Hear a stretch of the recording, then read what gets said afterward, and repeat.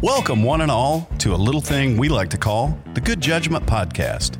The episode notes for this incredibly entertaining and informative episode that you are about to consume are available at goodjudgepod.com. That's goodjudgepod.com. Hello, folks. Welcome back to another episode of the Good Judgment Podcast. As always, I'm your host, Wade Padgett. And as equally always, I'm your other host, Tain.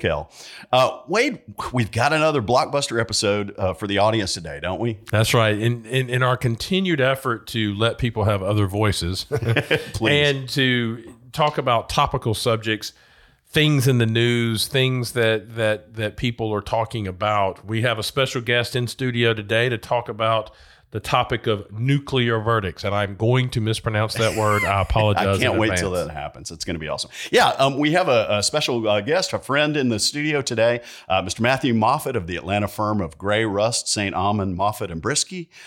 Matt has spent his career on the civil defense side of the bar, serving as a former president of the Georgia Defense Lawyers Association and also teaching at that institution's trial academy. So welcome, Matt. Well, thank you for having me.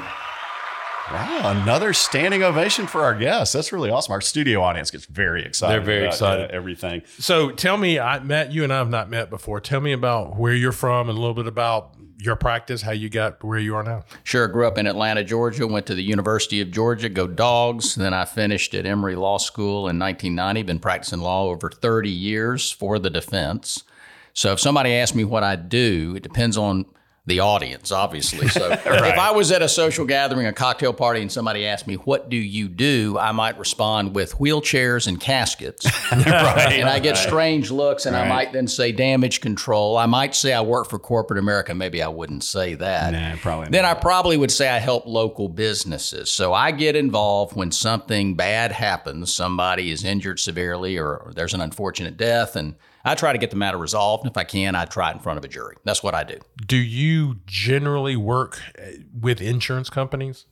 Many insurance companies and many self-insured corporations. Okay. And is that generally what your entire firm does? You all at Correct. Basically a defense That's firm? correct. That's what I thought. Yeah, and I know several of the people over there at your firm, so that's great. So Tain, let's talk. Let's give everybody sort of a little lead in as to what we're talking about today. This has been a topic that's gotten some press attention, some political attention, that being nuclear verdicts. Sure. You know, for those of our audiences who are plugged into the world of litigation, you know, you've undoubtedly heard this phrase nuclear verdicts kind of bandied around recently, used to describe verdicts that I guess are extraordinary, or that might be a good word.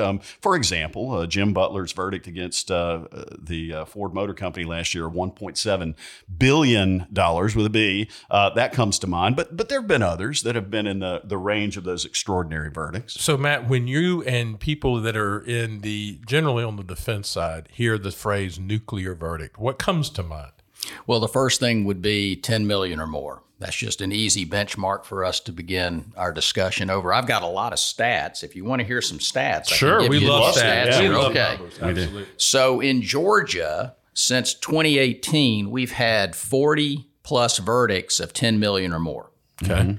That have been rendered in various cases. Nationally, since 2020, or in 2020 rather, there was a $5 billion aggregate, and in 2022 that jumped to over $18 billion in these nuclear verdicts. Now, what's important is that the median verdict in 2020 was about 21 million, but in 2022 it went to 41 million. Wow, so and more that's than a double. 95% increase. Yeah.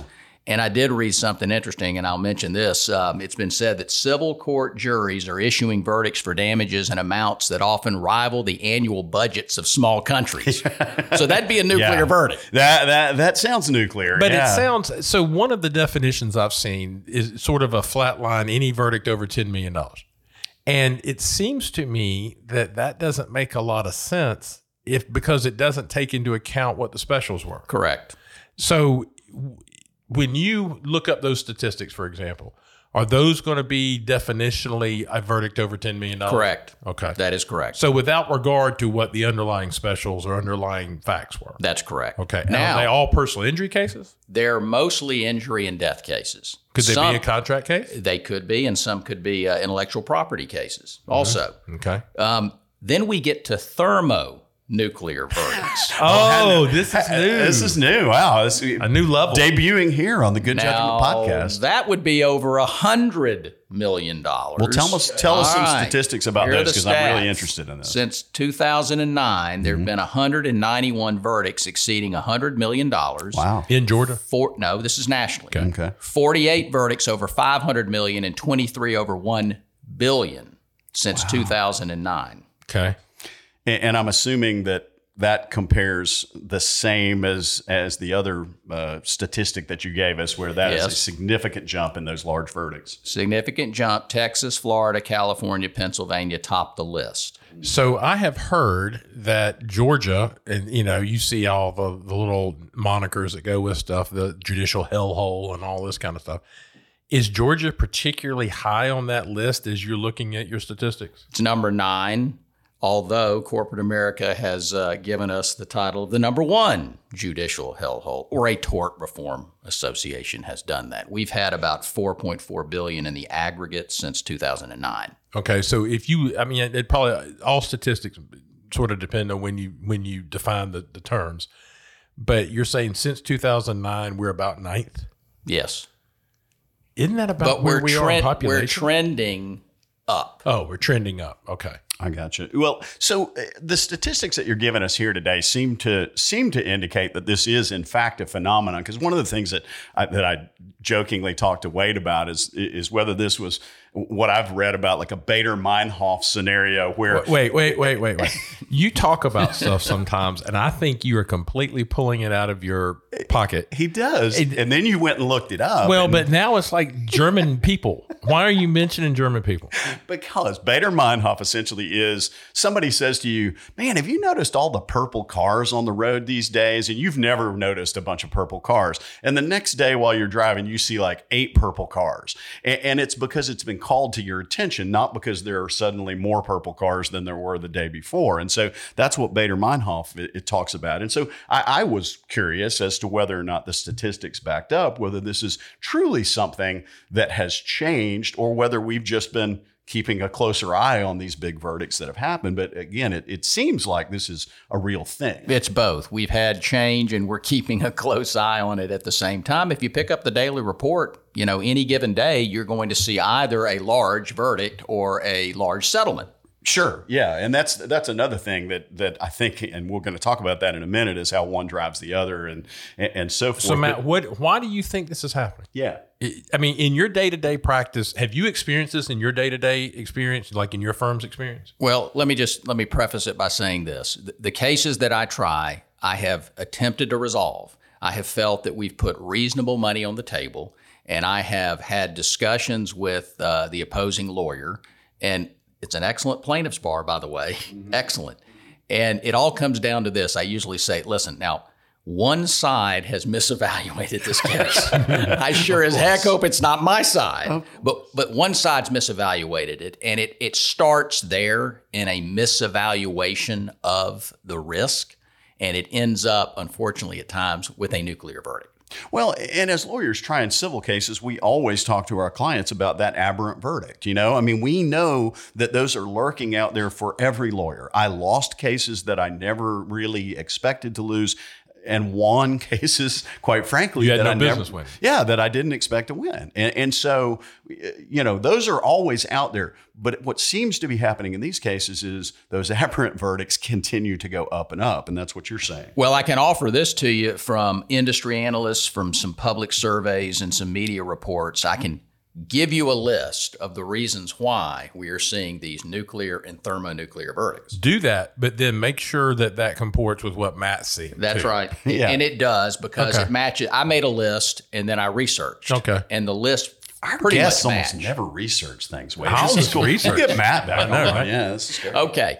There is corporate mistrust out there. Okay. Generated, at least to some extent, by some corporate misconduct. So I call it anti-corporate bias. That is out there in the public arena. You have some anti-insurance bias. You have people that automatically assume, well, insurance will take care of that. They have insurance. My verdict is going to be covered by insurance. So even if you don't have anti-corporate bias, you've got some kind of influence that insurance is going to take care of it, as if that money is just out there for anyone to pull off the tree. Yeah, right. It's just magic money. The money trees. You've got some social pessimism. We the people don't have it so good. You the corporate do. Robin Hood syndrome. That's exactly kind of right. Maybe some erosion of tort reform. Our Supreme Court here struck caps on damages. Yes. You've got the public desensitization, I want to say that right, to large numbers.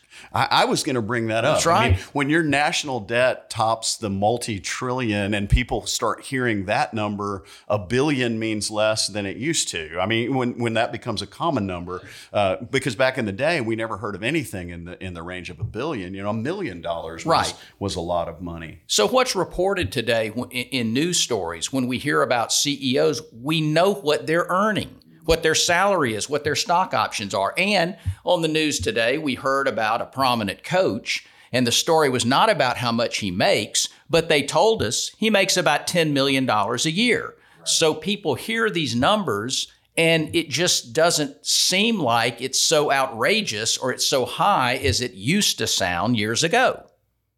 Do you think, as I was thinking about this, do you think that the change in jury composition has in any way affected this? When we went from selecting juries just from voter registration lists to going with driver's license and other forms of that?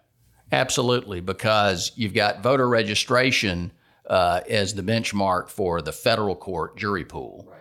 And the state court may draw from voter lists, but they also draw from the driver's license lists. I think that has made a significant difference. Otherwise, we would see more of these nuclear verdicts in federal court. Now, there have been some. There was a $21 million wrongful death verdict within the last couple of years in the Atlanta federal court system. But you don't hear about too many of those, and corporate America or business would like to litigate in federal court. That is one of the reasons. Is it really verdict? I've always wondered, because most lawyers, and no disrespect to our brothers on the federal bench, shout out Judge Hall. Hey, Judge Cohen. Woo. Judge Self. Most lawyers don't want to be in federal court because of the amount of work and deadlines and differing things that are required there. But then that makes a lot of sense if the corporate side or the insurance side or the defense side, however you want to look at it, would like to be there because there might be a more favorable jury pool? Correct. And the jury pool comes from many different counties, not just one. Yeah.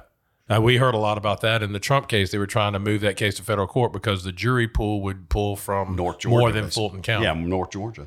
Yeah. Well, let's talk about this as a practitioner. So knowing, going in that this phenomenon seems to be happening, that it's a trend nationwide. How do you deal with it as a practitioner? How do you condition the jury from voir dire on, to deal with that sort of thing? And I know you don't want to give away all your secrets, but the first thing you have to do, you have to start with the paying client, and you have to set some expectations. These cases are expensive. They're expensive to litigate properly for leveraging purposes to get the best result. And by that I mean we need consultants. We need jury consultants. We often have to focus or mock try cases so we don't miss an opportunity to settle below what the number may be, and we don't want to overpay a case either. So you have to set expectations on the front end. You have to conduct a proper evaluation on the front end. Then we get to the trial, and it begins with the jury selection process. That jury has to be vetted for anti-corporate bias and the other predispositions that would be adverse to the defense. That may be the most important part of a trial. And unfortunately, today, I don't think that it's done adequately. Yeah. I think it starts there. And I'm not trying to cast any kind of blame on anybody, but I just think, if you go into a room that is full of Joe Biden supporters and try to convince them to vote for Donald Trump, good luck. Right. I think I'd rather be in there with some Donald Trump supporters or a majority of Donald Trump supporters. Or at least you have to know the inclinations of those jurors. I mean, you've got to figure out a way to find out what their biases might be, and that's what voir dire is sort of about. That's right. So, Matt, one of the things that we try to do is I try to do this podcast so that my mom could understand. Yeah. And Sure. One of the things that we are all talking about or talking around, and we all know it, but people in the world may not know it. You're not allowed to tell juries that insurance is involved in the case. That is correct. Under Georgia law. That is correct, although there are some social media ads or public service announcements that seem to do that. I noticed one the other day that was clearly designed to educate jurors. Right. It wasn't really a commercial. Right. It was really aimed at jurors. It was clear to me. Of course, I'm a practitioner and a bit skeptical of everything, but that jumped out at me as like, oh, I know what the purpose of that ad was, and it wasn't necessarily to get clients. I even had a case within the last few months where somebody in the jury pool during the jury questioning process made the comment to the plaintiff lawyer that he didn't feel that the plaintiff's law firm was advertising sincerely to the public because they were educating the public on matters that jurors are not supposed to know. And it was clear to me what he was talking about, and I was amazed he even knew about it or could say that. This was a business person. Wow. That's really, he was a well-educated juror. I bet he didn't make your jury, did he? Yeah, he didn't end up on the jury, did he? So let's just be clear. You have to qualify jurors as to their relationship to insurance, and I don't think we need to get into the whole stock for that. mutual funds and all that, mutual companies. They all know. But you have to qualify them, but you can't tell them that they're involved. But why would you pick Allstate? I mean, I don't know who you represent, so this is good. Why are we asking you about Allstate if Allstate doesn't have they're not in the case? Yeah. Well, they are in the case.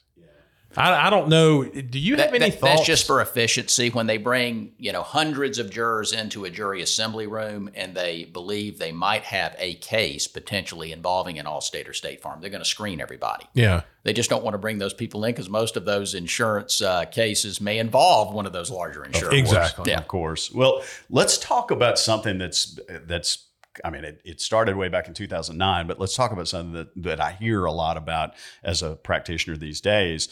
The use of the so-called reptile theory. And I'm gonna for the folks who don't really know that or who aren't on the civil side, I'm gonna dumb it down really quick, but it's essentially this idea that you can increase verdicts with a jury by appealing to essentially the base element of the brain that has kind of the fight or flight response embedded in it. It's not really that, it's the safety response and that sort of thing, by characterizing the actions of the party, of the defendant, as dangerous and dangerous to the public at large. That's my understanding of how it works.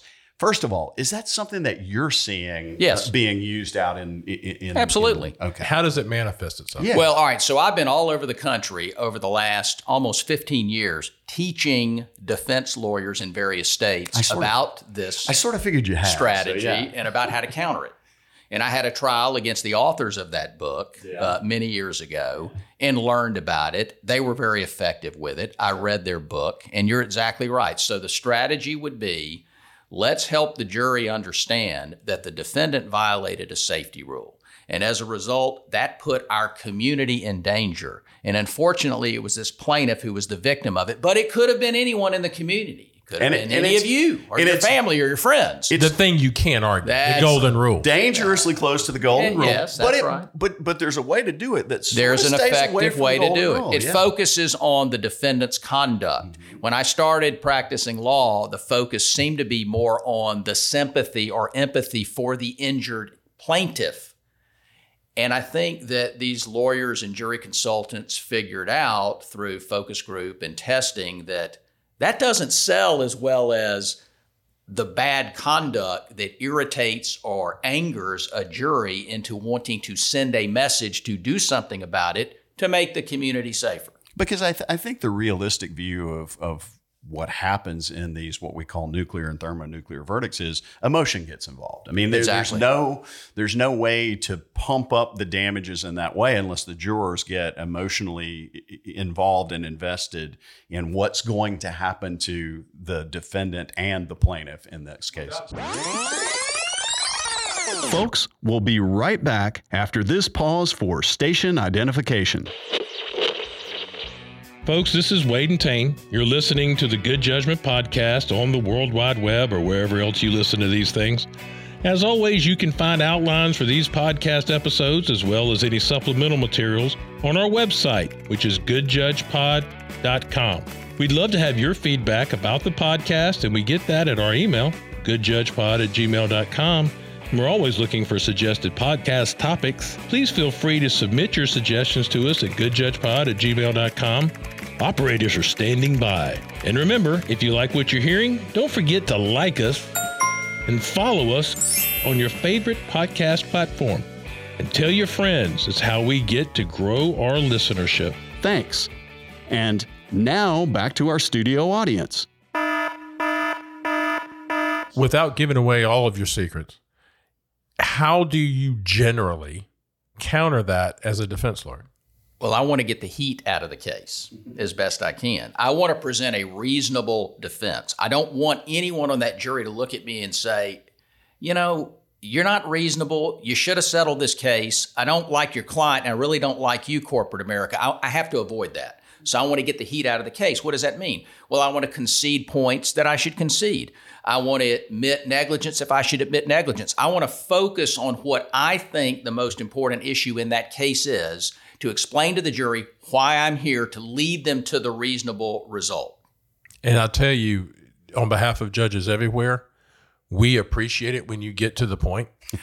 And I think that we're probably speaking for jurors indirectly, that when you identify, if causation is not the issue, admitting negligence in my mind takes so much of the heat out of the case, because the people quit thinking that they're trying to be Matlock or something. Sorry, that's a very old reference, but they're not being detectives trying to figure out who committed the crime. They're now solely on, okay, there was a car wreck, and you know, and I think that lawyers everywhere could take a lot of lessons from that. Do you agree, Tain? Yeah, I think so. I mean, I have seen verdicts happen in a case that I believed were the majority of the reason that they occurred was because the jury got angry with the lawyer.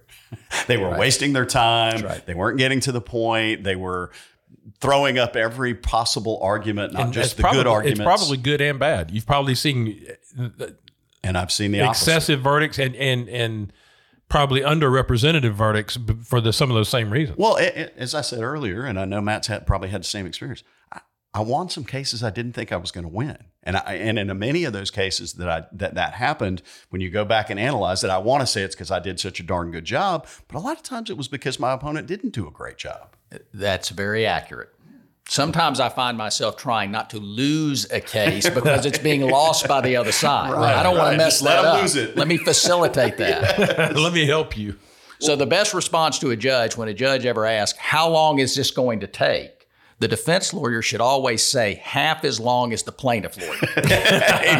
Amen. So, well, let me ask a question. Go back to the quick. nuclears. Yeah. Yeah. So how is this phenomenon that we can talk about now? How is that affecting your ability to settle cases? Because I mean that's another. I mean, obviously most cases don't go to trial. So It reminds me of the old movie line. You know, the rates have gone up. yeah. And that's what we find in mediation or in direct settlement negotiation.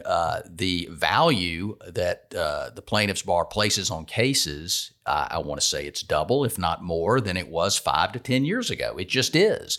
And it's challenging to try to get a case resolved when you have expectations that differ so much on each side. Sure. And when you're dealing with insurers, because I've done that myself, and self-insured clients, you said a minute ago, you've got to get them conditioned to all of this too. They need to understand that this is out there and that it's happening, so that they can understand that resolving cases may cost more than it did a few years ago. So Are you seeing at mediation, for example, do you see mediators? I know mediators don't lean on people, Tain, because you're a good mediator, but do you feel more pressure from mediators and others at a higher number than you would have expected 5 years ago, 7 years ago, 10 years ago? I don't feel pressure, but I always invite the mediator to educate me and educate my decision maker on that reality. Yeah. It is. Do you find that your clients are more aware and more willing to change a preconceived notion if they become convinced it's wrong? My clients will. That's what I'm saying. I think they will. That's been my experience. So what's the fix for nuclear verdicts and thermonuclear verdicts? Well, we could have legislative reform. For example, I believe in Texas, you mentioned reptile, they passed some legislation that would prohibit the plaintiff attorney from introducing a violation of an industry standard or a safety regulation unless it directly contributed to the incident causing the injury. So if a trucking corporation violated safety protocols, but it didn't relate to why the event occurred, they're out. Okay. That's one thing that has occurred in Texas. Have they noticed any impact? Has it been long enough for them to know? Has it been long enough? I don't think so. And I think there are creative ways to work around all of that anyway. Sure. Yeah, absolutely. And I noticed there have been a few courts, too, that have spoken to the reptile theory. Some have gone one way, some have gone the other. Some have said it's fine. Some have said, yeah, it's something that's prohibited, but we don't know exactly how to define how it's prohibited. I mean, it's kind of difficult. I have to hear it and then I can rule on it. Right. So we get asked this a lot by legislators and others. How's the backlog doing? And most of it, frankly, our whole system gets focused on people in jail and moving criminal cases for lots of reasons. What's your perception on how is the backlog in Georgia post COVID-19? I'm as busy as I've ever been. In a good way? Well, you might want to ask my bride of 30 plus years that question, but I feel like I'm on a trial calendar every other week. Are you trying cases, though? We're trying many more cases now. I think I've tried 4 in the last 8 months. And you probably went through a stage around COVID where you didn't try hardly anything. Nothing. Tried one virtual trial. Yeah. How was that? Interesting. It was virtual jury selection, and then it was live in court for evidence presentation with mask. I didn't care for it. Yeah. Yeah. That's tough. Was the verdict what you thought it would be? Yes. Okay. Well, people were not as willing to render plaintiffs' verdicts during COVID. Interesting. That's interesting. So tell me this. Do you perceive, and this is more of a global thing, do you perceive that there's anything judges could or should do in this whole nuclear verdict conversation? Yes. Number one, I think I would appreciate it if judges would allocate more time for a thorough jury selection process. There is a lot of bias out there, and you can't elicit that bias in 30 minutes or an hour. I would also like to see judges consider alternative forms of the jury questioning process. Talk about that. I think we should have online or written juror questionnaires because in private, people are more forthcoming. That's what the jury psychologists tell us from the research. Now, some judges will allow this. There's a judge in Fulton that allows it. There's a judge in Cobb that allows it. But many won't. I don't know why. They won't allow it, or you don't, it doesn't come up? I asked for it. Most of the time, the plaintiff lawyer agrees because here are all the questions I want to ask. What do you want to ask? And we get together and we present, a written questionnaire or an online questionnaire where everybody can do it on their phones. It goes to a portal. It, compiles in real time and everybody has instant access to it. I think it's more efficient. Wade and I have discussed this many times on this program and also many times in private. Judges tend to not do anything the way they haven't done it before. And so, we're not really known for our innovation. Yeah, but I think COVID changed some of that because of necessity. We had to break out of some paradigms that we had formed over hundreds of years. I'm not surprised to hear you say that, judges are not amenable to doing the selection process differently than they've always done it. And Wade and I do train some judges. And so, maybe we can go in and encourage them to. So here's the thing. And I don't want to get in a debate, and I know we're running long, but Sure. There is a great deal of case law that sort of restricts what must be allowed versus what can be allowed. And it gets frustrating on the bench side, and I'm just shouting out for all my judges in the world, when you have people who are trying to try the case in voir dire. Correct. But that's what I teach my students to do, Wade. I know. And see, that's one of the yin and yangs. And I guess that's what our role is. But I think there is a very different, understand, as the judge, I'm trying to protect the panel from doing what that juror you just talked about that was well-educated did in that case, sort of infect the whole panel. Right. When you do questionnaires, that danger is eliminated. Because the judge approves the questions. Well, and it's not answered out loud. That's correct. Yeah, you're not in the group setting. There's no risk of infecting the panel. That's correct. Because you have access now. You might be a little more circumspect when we do individual voir dire. Right. But you have so much more information. The actual voir dire process could be shorter. It would if be. if you had questionnaires. It would be. It would be much more efficient. Yeah, absolutely. Without a doubt. And I want to know all of the jurors that I want opinions. That's all I want. I want opinions from jurors that would lead me to conclude they're not the best juror for this type of case. Right. Maybe they would be removed for cause, or maybe I have to exercise a strike. But both sides need to know that. Yes. And I do think that there is a lot of advantage, especially when you will do the work.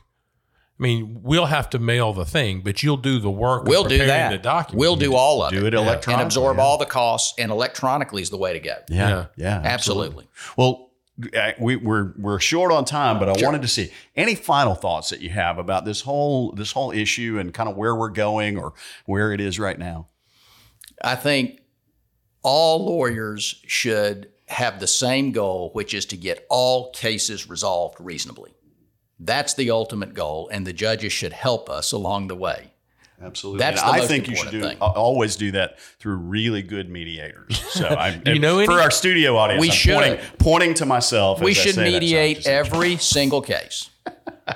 We should mediate every case. And in Cobb County, you have to do that. So that's not a problem. Well, folks, we really want to thank our special guest today, Matthew Moffett from Gray, Russ, St. Ahmed, Moffett, Brisky, for his interesting discussion, fascinating discussion on nuclear verdicts. Anything you want to tell us about the firm or anything else? Y'all are located right here in Atlanta, right? Right here in Metro Atlanta. I practiced law with the same lawyer since I got out of law school. That's amazing. It really is. We can't end it now. No. That's very rare. It is rare. At least one of your partners was in law school with me, so I remember them. So God, he's old. Yeah. They are. Yeah. Well, Matt, thanks very much for that. And Wade, gosh, we need something like we should have a parting gift, like a coffee mug or something for our guests. You mean like we just carry around parting gifts for all of our guests? Yeah. We should do that. We should do that. I'll be on the phone about that. Yeah, get somebody on that. So, folks, thank you for listening to us, and thanks for Matt for letting you hear another voice. This is Wade Padgett, and this, if you need to, this was actually a product of a listener request. It absolutely was. Yeah, we had one of our listeners write into us at goodjudgepod@gmail.com and ask us to cover this topic. It was a great idea. And please reach out to us there with your ideas and your comments or your favorite recipe for football chili. I'm open to anything. It's pretty cool. And like us and follow us on your favorite podcast platform. So with that, there is a great deal of excitement. Yeah, there's the studio audience again. It's time for the music trivia portion of the show. Tain, have you read this one? I have not. I didn't look at it at Go. all. Oh, I'm reading it. Oh, yes. Okay. So as always on the Good Judgment podcast, we like to switch things up a bit, and we've dealt with music trivia from all sorts of genres and all sorts of eras. And today it's time to discuss that iconic band, Van Halen. Very different from some of our hip hop trivia and funk and fun facts about Elvis Presley. Fun fact about Eddie Van Halen. He could not read music, just like Stevie Ray Vaughan that we just talked about. Callback. Wow. He memorized the finger movements of his guitar teacher and played by ear. Now, let's start with an easy trivia question. Eddie and Alex Van Halen were the only consistent members of the band. Of course, you have David Lee Roth and Sammy Hagar as lead singers. But what was the name of the bass player during their heyday in the late 1980s and 1990s? Do you not know this? I don't know this, and I probably should. There's a famous actor that has this same name, but has a third name of Hall. Anthony Michael Hall? Ta-da! Oh, wow. Well, at least I know my 80s, B-list actors really well. Easy with B-list. Now, Van Halen produced a lot of good music, but they only actually Michael Anthony, by the way. Michael Anthony, I'm sorry. But it's the same thing. Yeah, Michael Anthony. But they only had one number one hit on the Billboard 100. Which song was their number one hit? I did not look. You can look. You can read this. I can read this next part. Do you think it was Panama, Hot for Teacher, or maybe The Cradle Will Rock? I read nope. It was Jump. Go ahead and jump. That's amazing. And it was the number one song in America for 5 weeks, beginning in February 1984. Are you noticing a trend of our trivia? 1984, I am. 1983, Yeah, it's all right in our wheelhouse, yeah, right. Wade. Yeah. One last question. Eddie Van Halen was famously married to Valerie Bertinelli, America's sweetheart. And they had a son who eventually joined the band. The son's first name was Wolfgang. So what was Eddie Van Halen's middle name? And the hint is there is a bit of a connection to his son's first name. Give up? I know I do. Do you really not know this? Eddie Van Halen's middle name? No. If I told you his son's name was Wolfgang and there's a connection, and he called him Wolfie. But you don't get a connection? I don't get Read a connection. His middle name was Ludwig. Just as in Beethoven. So, folks, you come here to learn things. You learn so very much here at the Good Judgment Podcast. I mean, just the music trivia alone is part of the most useless knowledge that we impart to you, but it's worth knowing. So, thanks, folks. We appreciate your time. Thank you for listening to the Good Judgment Podcast. We try our best to give you actionable information, but in a format that does not make you want to hurt yourself. 2 thoughts. Some topics allow us the latitude to be a little bit more fun. Number 2, if we've failed you, we will try to do our best to do better in the next episode. We know that you have lots of choices, and we're honored that you chose us this time. We're kind of amazed, to be totally honest. This podcast began as a project that was initially the brainchild of Doug Ashworth, the former director, the executive director of ICJE. Thanks and appreciation to Mr. Henneberger and the entire University of Georgia College of Law, my new part-time employer. Thanks to Mr. Stephen Turner and his company, Turner Up Media, who helped edit out some of our stupidity and awkwardness. But hey, nobody can get it all. Thanks to our unsung hero, Kevin Holder. You were instrumental in our podcast being published and made available to the public. We should have been singing your praises all along, but we didn't, so... Tain and I are eternally grateful to the Council of Superior Court Judges who allow us to lead new judge orientation for the Superior Court judges all across Georgia. Wade and I are also grateful to the State Justice Institute who allow us to do this through their generosity. You know that these are our opinions and do not reflect the opinions of ICJE, SJI, CSCJ, the University of Georgia College of Law, or anyone else for that matter. Contact us at goodjudgepod@gmail.com for any praise. Contact someone else with your complaints.